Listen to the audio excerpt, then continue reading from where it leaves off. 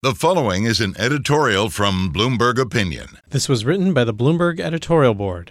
Over the past year, the Federal Reserve, the European Central Bank, and the Bank of England have all raised interest rates briskly enough to make progress in curbing inflation. To finish the job, they need to get better at explaining themselves. Fed Chair Jerome Powell has said that conditions are hard to judge thanks to the pandemic, the energy price shock, and other disruptions. It should follow that looking beyond current policy and being hawkish or dovish about the future makes little sense. None of the central banks knows where rates will need to go.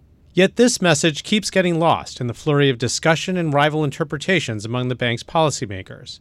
If central banks are understood to have a plan for future rates, they might feel pressure to stick to it to avoid surprising investors, even if new information pushes another way. Central banks can afford to be nimble, open-minded, and wholly data-dependent. They should be, and shouldn't let investors think otherwise.